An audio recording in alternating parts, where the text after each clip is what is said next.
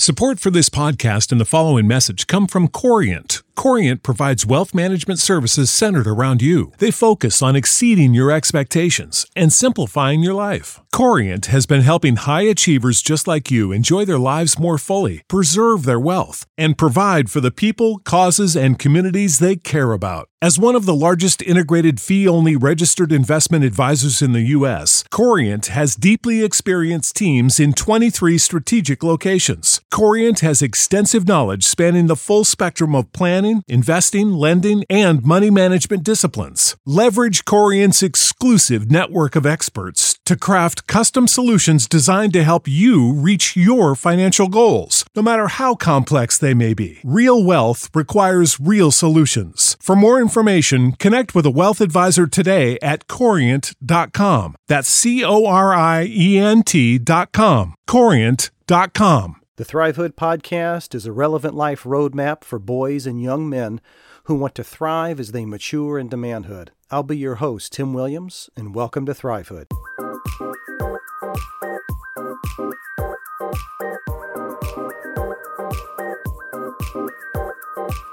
Welcome in, my Thrivehoodians. Is that a word? I guess I just made a word up. Hey, what's up, guys? Hope you're having a good day. Hope you're having a good week. Hope you're having a good life, actually. That would be a good thing. Hey, do me a big, fat, furry favor, okay?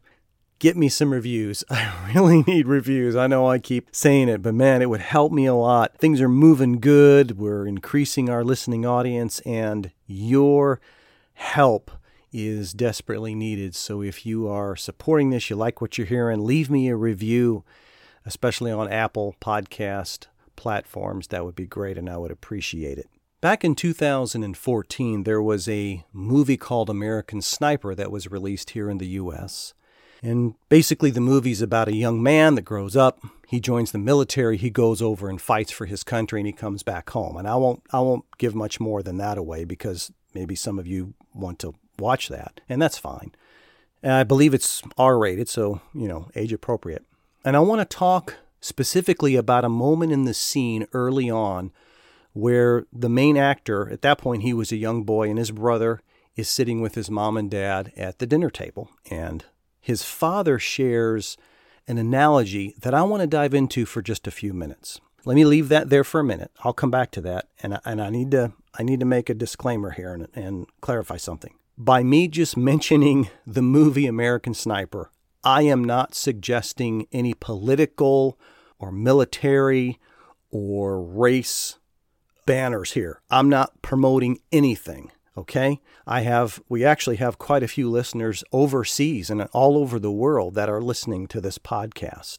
Africa and Ireland and several different places, the UK. So calm down, okay? I am not making a statement.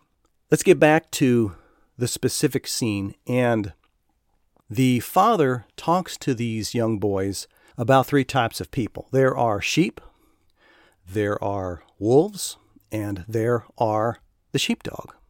And I won't really follow what he said necessarily in the scene with his two sons. I'm going to sort of take my perspective and give you my take on that. And then I'm going to leave you with a question at the end here, and we'll wrap it up. The sheep he talked about were those that were more of the innocent, those that maybe couldn't handle being bullied and being taken advantage of and picked on.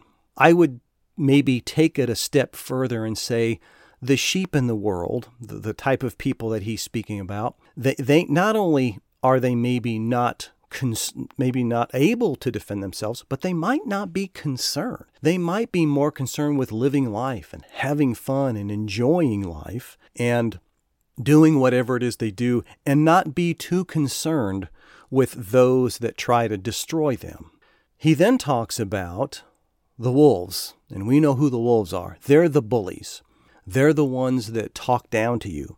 They're the ones that feel like they have to have the upper hand. They're the ones, in some cases, is the loudest voice in the room. They're the ones that are the ones that feel like they have got the strength, right? They've somehow been endowed by the Holy One above that they are better than everybody else. And they demonstrate that through bully tactics and finding ways to challenge those sheep, right? Those that feel maybe inferior or unable to protect themselves.